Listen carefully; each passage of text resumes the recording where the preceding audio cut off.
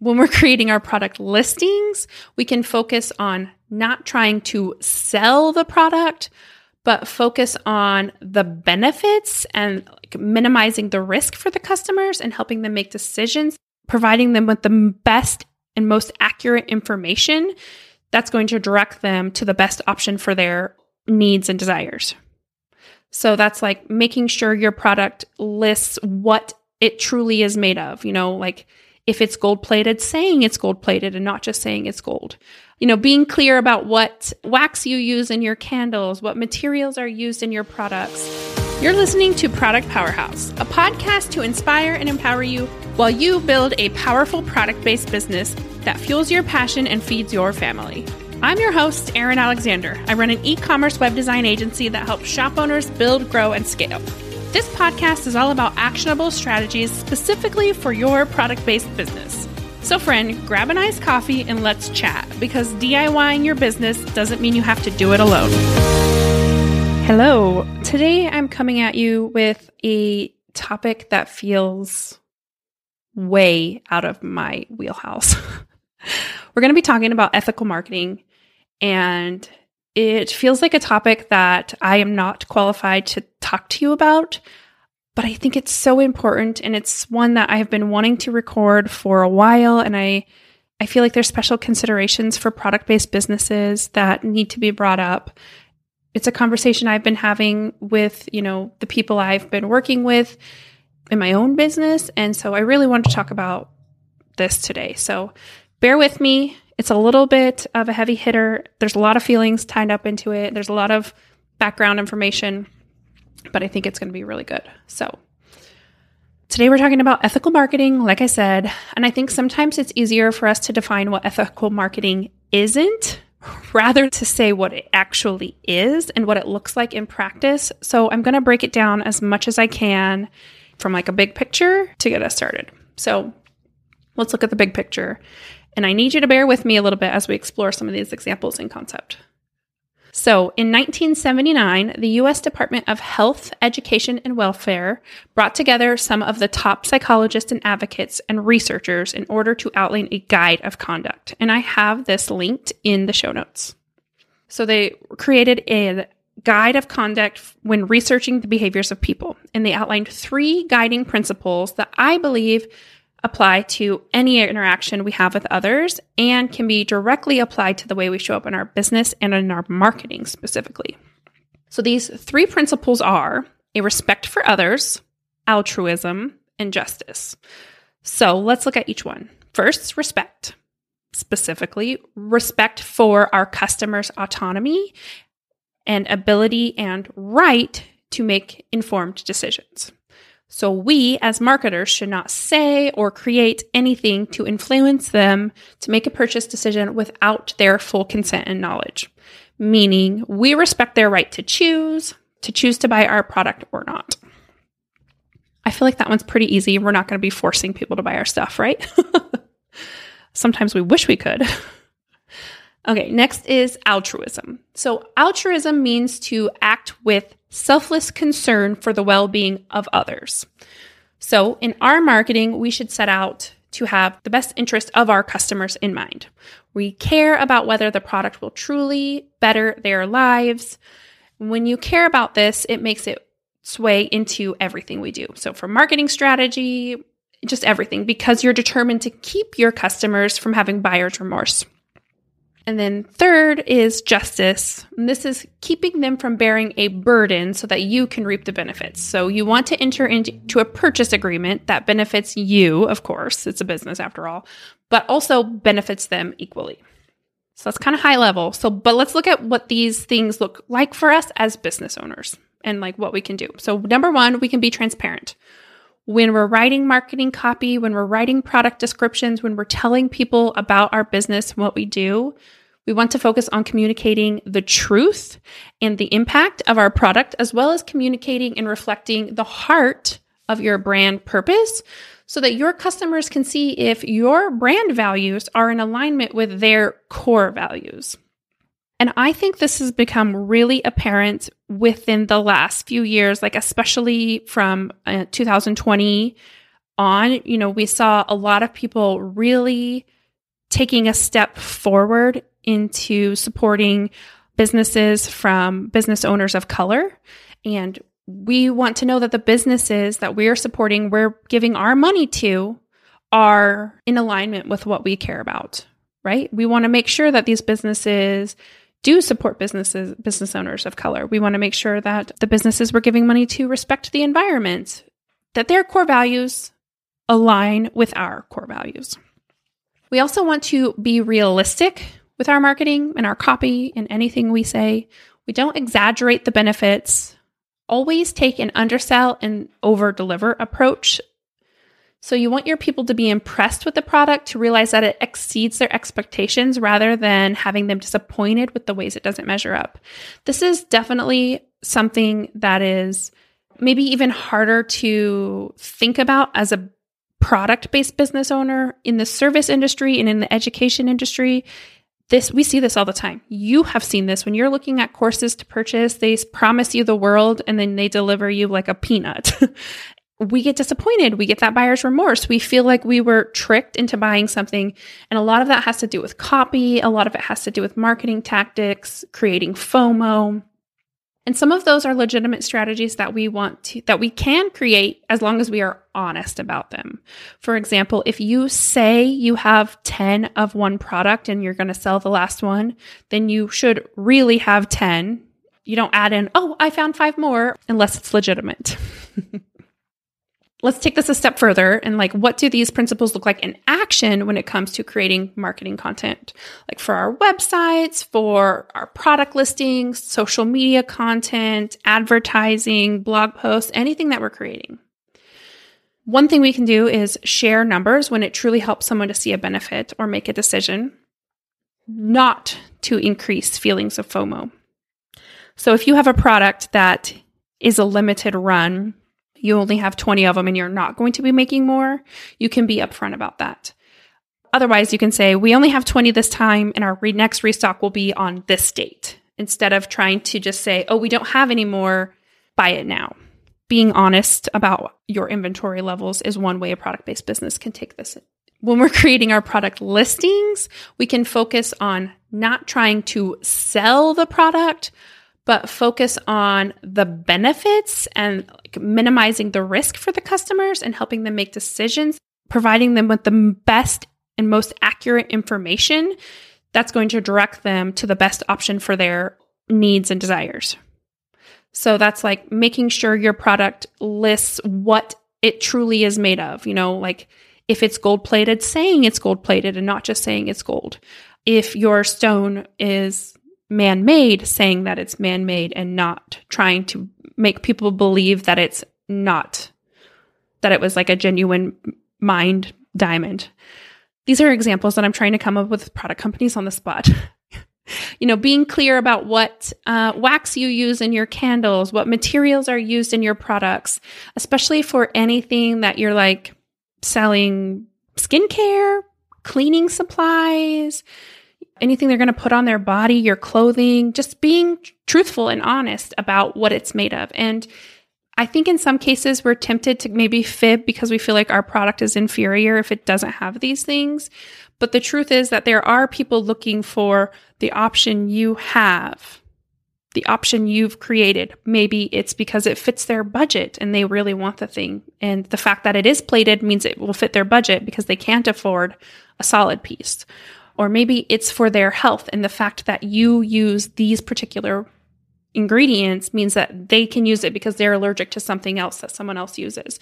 There are people who are looking for what you have, even if you might feel like it's an inferior, by being honest. The other thing we can do is not slam other people's products. Don't talk about competitors. Don't put down competitors. Don't compare your products to others. This is something that I really value. If you listen to any of my episodes about other website platforms, I never talk poorly about other website platforms. I will tell you things that were more difficult. I will tell you things that were different, but I never just trash talk other website platforms, other designers, other anything, because it's important to me one, that I come across as honest and positive in one slant, but because there are instances where that other option, even if it's not my preference, is preferable. And that is completely fine. I don't want to sway anyone's decision if it's not to match mine, if it's not the right decision for them. Like, I'll tell you why I love it and I tell you why I think it would work. And sometimes I'll tell you why I think it won't work. If I honestly don't think something will work for you, I won't suggest it. You know, a good example of this personally that you might have heard me talk about on the podcast before is Flowdesk versus Klaviyo. I personally love and use Flowdesk. It is not necessarily the best choice for store owners, depending on what you want to do with your emails. And if you ask me that, I'll ask you some questions about what types of emails you want to send, what your goals are for the future. And I would let you know, like, Flowdesk is an awesome tool, but it doesn't have the same tools, the same functionality as Klaviyo. So you should probably go with Klaviyo or vice versa.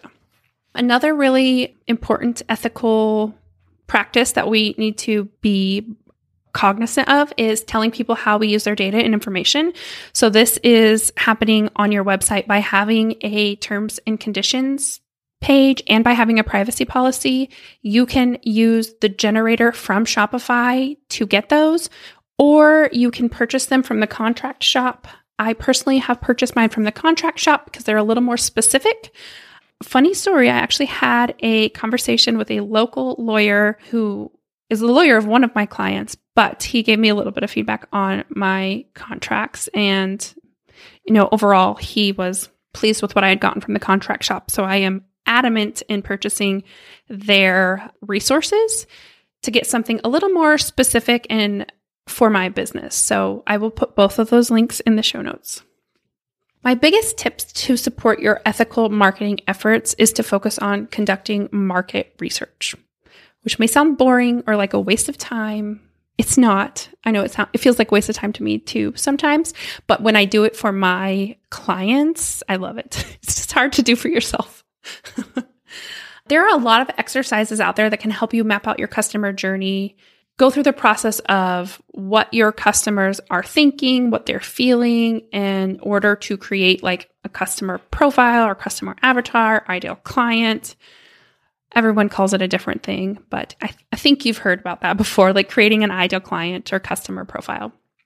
These exercises are great, but they can lure you into thinking that you know your customer inside and out without actually knowing your customer's thoughts, wants, and problems, unless you do some of the market research first. So you kind of need both pieces. Market research is the best way to ensure you're ethically marketing and selling because you get to know from the direct perspective of your customers what their needs are, what they're looking for, what problems they're facing. So you get to see their desired price point and you accurately understand how to create a product that truly benefits them. And you communicate the benefits and features of your product without assuming what you think you know about their needs. So market research doesn't have to be overwhelming or long or drawn out. You can simply, ask on your social media or in your newsletter for a few people to chat with you in exchange for like a Starbucks gift card. And then you can do your market research like over voice chat on Voxer. You could do like a quick Zoom call. You could have a phone call. You could just ask them some questions in an email. And then you have some of this information. You could also just create like a survey and send that to email and social media. You can use Google Sheets to make a free survey. You don't have to pay anything. Just create a little survey. You can even put your own brand colors on there. It's really fun. So in the show notes, I am going to include a couple of links. One is to SurveyMonkey and the other is to HubSpot, which have tons of great questions you can use in your market research so that you're asking the right questions, because I know I am so guilty of trying to do market research in my own business and not actually getting good information. But I would encourage you to maybe talk to somewhere between 5 to 10 customers. It could be people who have purchased from you in the past, people who you wish were dream customers, or just people who saw your link and decided to book a call with you or schedule time to chat with you, and just ask them some of the questions recommended in SurveyMonkey and HubSpot to gather this research. I thought about sharing some of the questions, but it's so dependent on your business that I didn't want to give like really generalized questions, because too general is not going to give you any information. So you really want to focus on picking the right questions like for your industry.